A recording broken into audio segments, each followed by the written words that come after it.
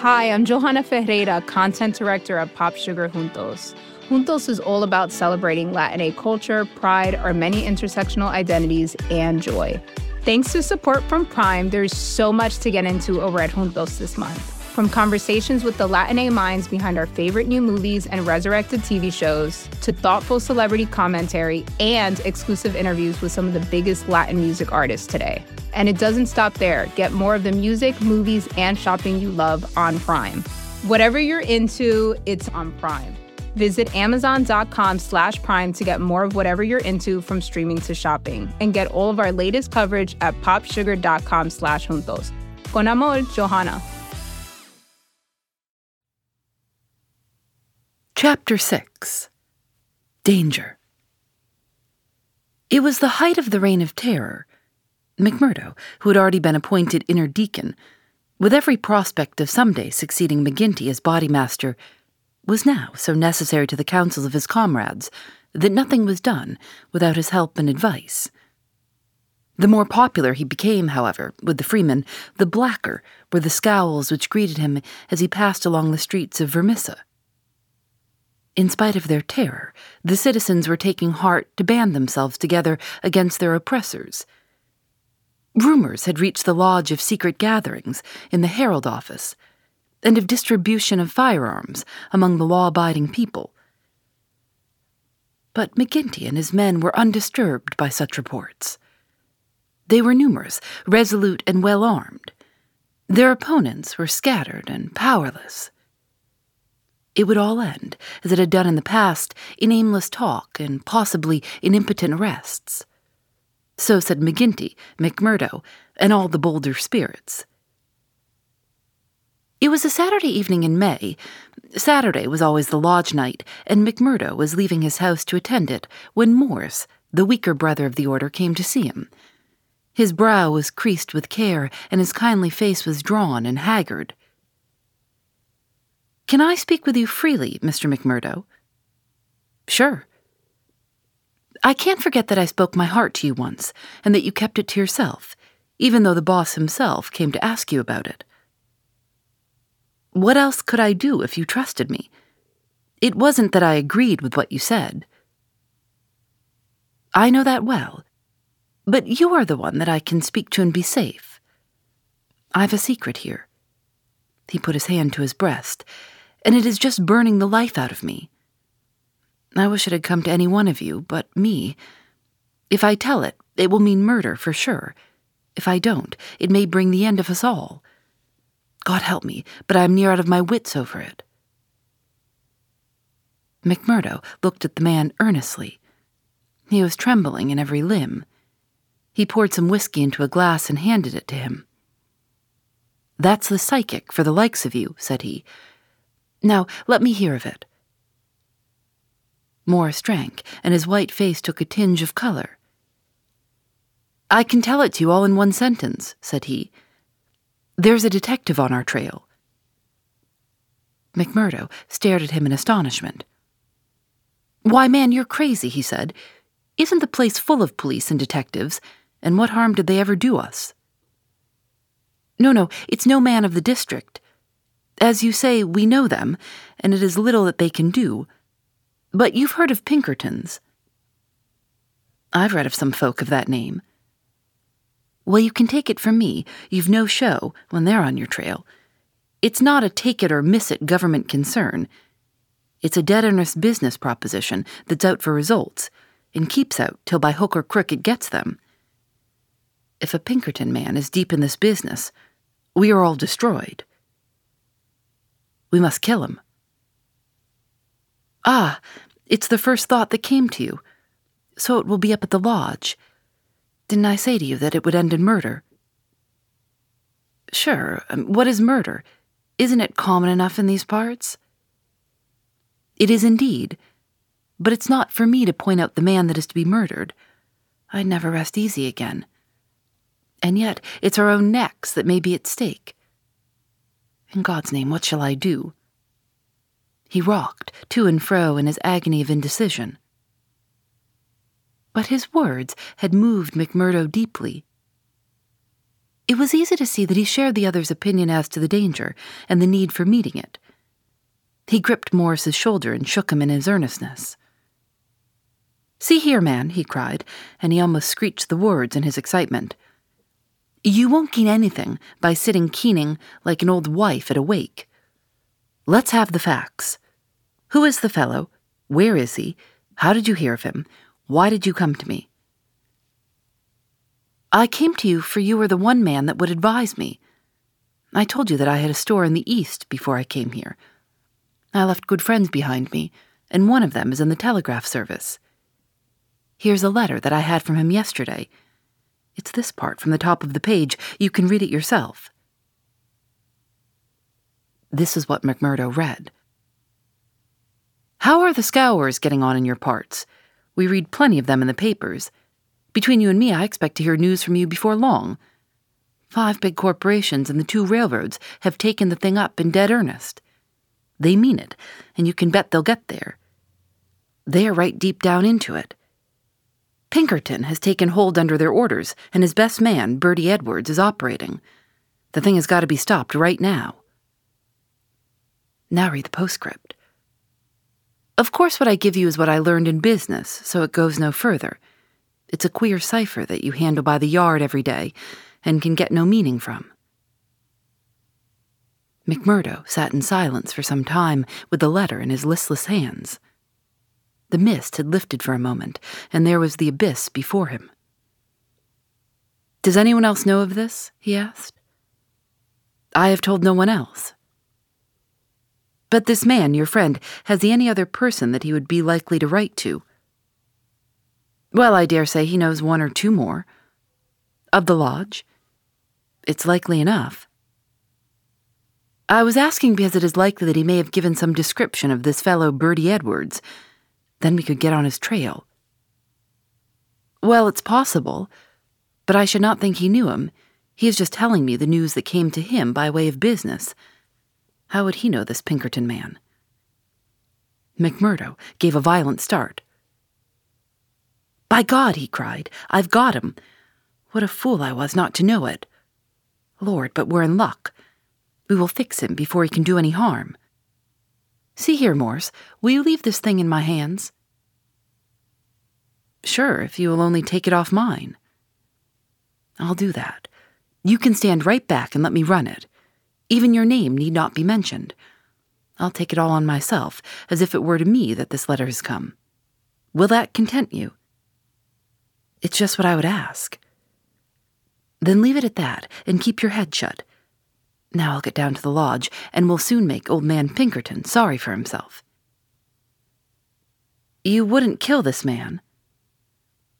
"The less you know, friend Morris, the easier conscience will be, and the better you will sleep.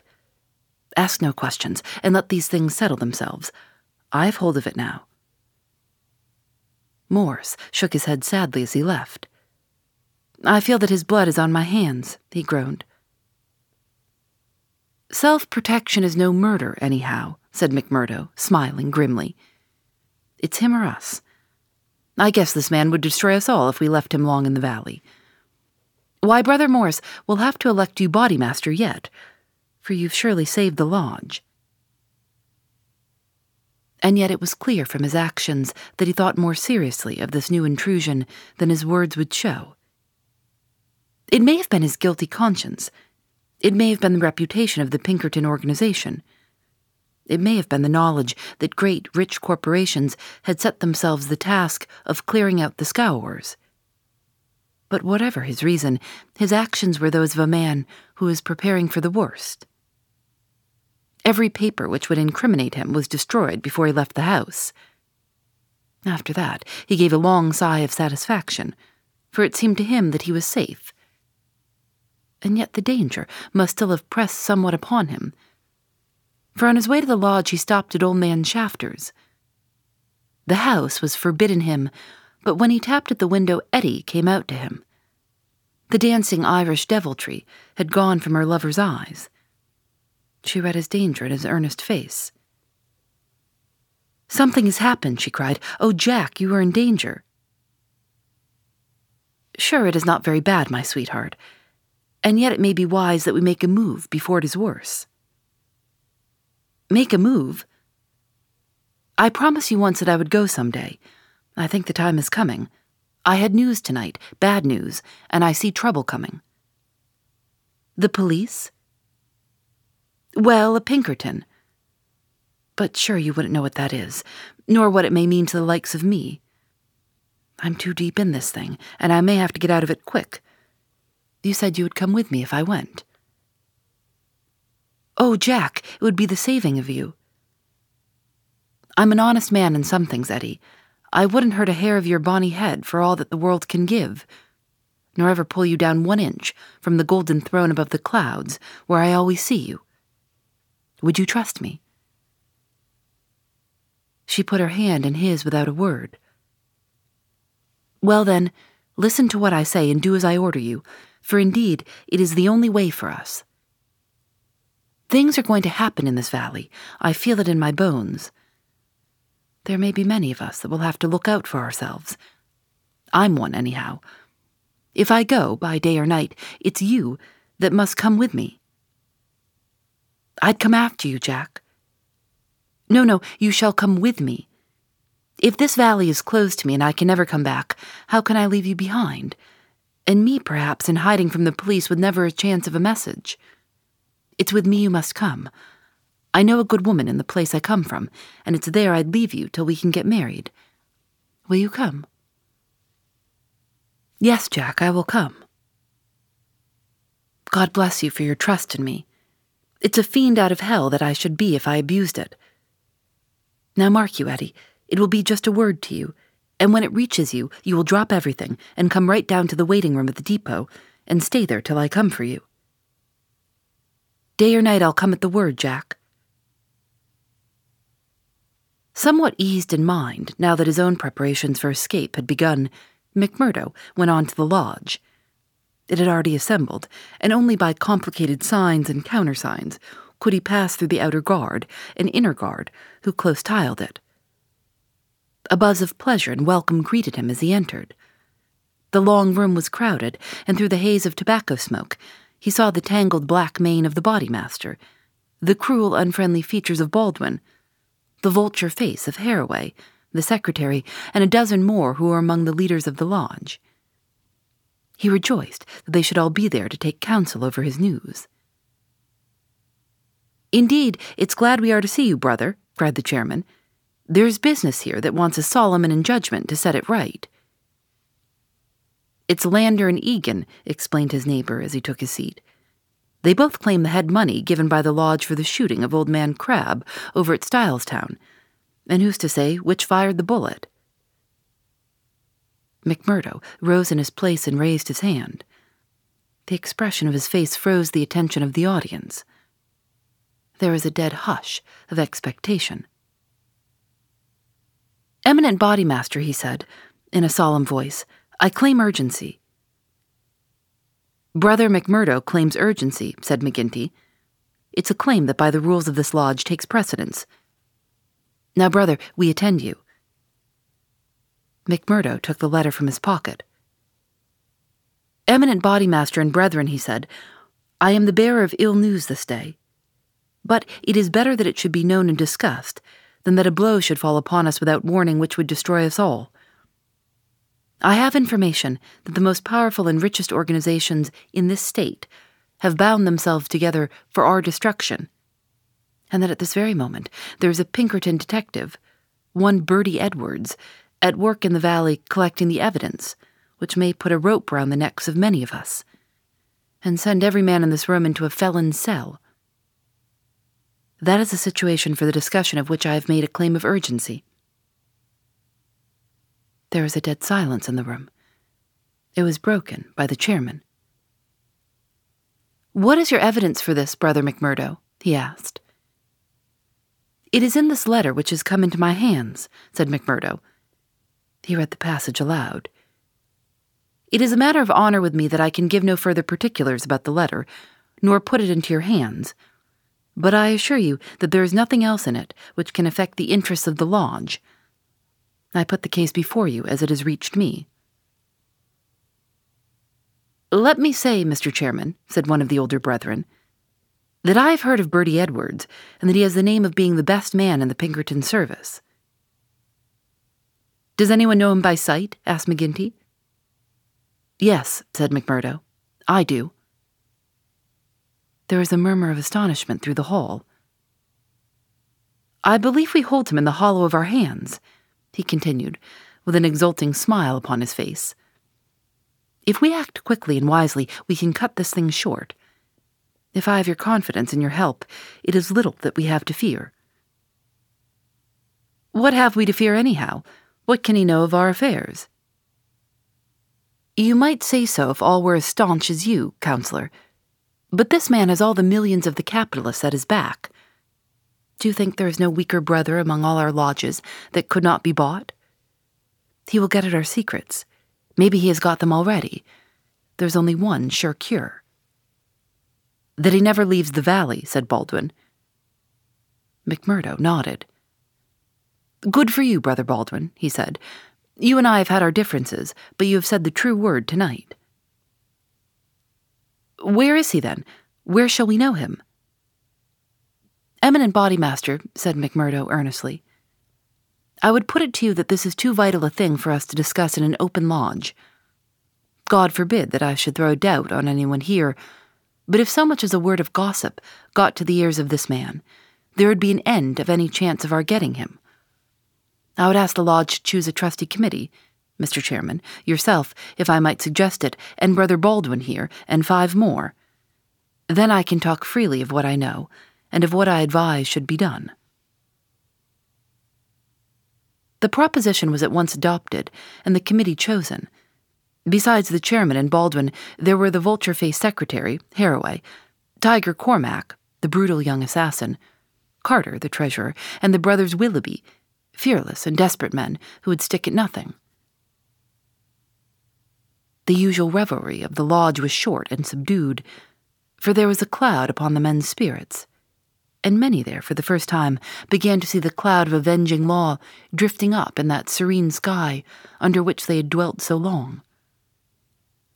The horrors they had dealt out to others had been so much a part of their settled lives that the thought of retribution had become a remote one, and so seemed the more startling now that it came so closely upon them.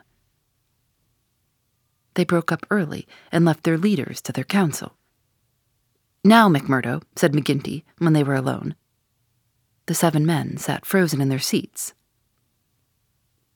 "I said just now that I knew Bertie Edwards," McMurdo explained. "I need not tell you that he is not here under that name. He is a brave man, but not a crazy one. He passes under the name of Steve Wilson, and he is lodging at Hobson's Patch." "How do you know this?" "Because I fell into talk with him. I thought little of it at the time, nor would have given it a second thought but for this letter. But now I'm sure it's the man. I met him on the cars when I went down the line on Wednesday. A hard case if ever there was one. He said he was a reporter. I believed it for the moment. Wanted to know all he could about the Scourers and what he called the outrages for a New York paper. Asked me every kind of question so as to get something. You bet I was giving nothing away. "I'd pay for it and pay well," said he, "if I could get some stuff that would suit my editor." I said what I thought would please him best, and he handed me a $20 bill for my information. "There's 10 times that for you," said he, "if you can find me all that I want." "What did you tell him, then?" "Any stuff I could make up." "How do you know he wasn't a newspaper man?" "I'll tell you. He got out at Hobson's Patch, and so did I. I chanced into the telegraph bureau, and he was leaving it. "See here," said the operator after he'd gone out. "I guess we should charge double rates for this." "I guess you should," said I. He'd filled the form with stuff that might have been Chinese, for all we could make of it. "He fires a sheet of this off every day," said the clerk. "Yes," said I, "it's special news for his paper, and he's scared that the others should tap it." That was what the operator thought, and what I thought at the time, but I think differently now. "By God, I believe you are right," said McGinty. "But what do you allow that we should do about it?" Why not go right down and fix him? Someone suggested. Aye, the sooner the better. I'd start this next minute if I knew where we could find him, said McMurdo. He's in Hobson's Patch, but I don't know the house. I've got a plan, though, if you'll only take my advice. Well, what is it?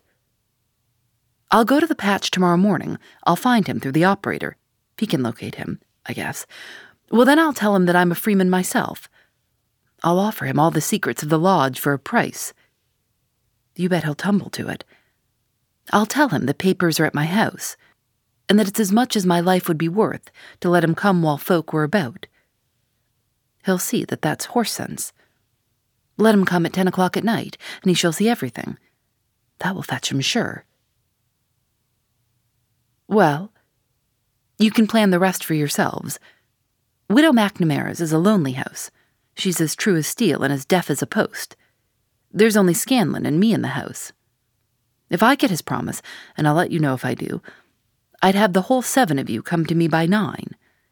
We'll get him in. If ever he gets out alive, well, he can talk of Bertie Edwards' luck for the rest of his days. There's going to be a vacancy at Pinkerton's, or I'm mistaken. Leave it at that, McMurdo. At 9 tomorrow we'll be with you. You once get the door shut behind him, then you can leave the rest with us. Phoebe Reads a Mystery is recorded in the studios of North Carolina Public Radio, WUNC.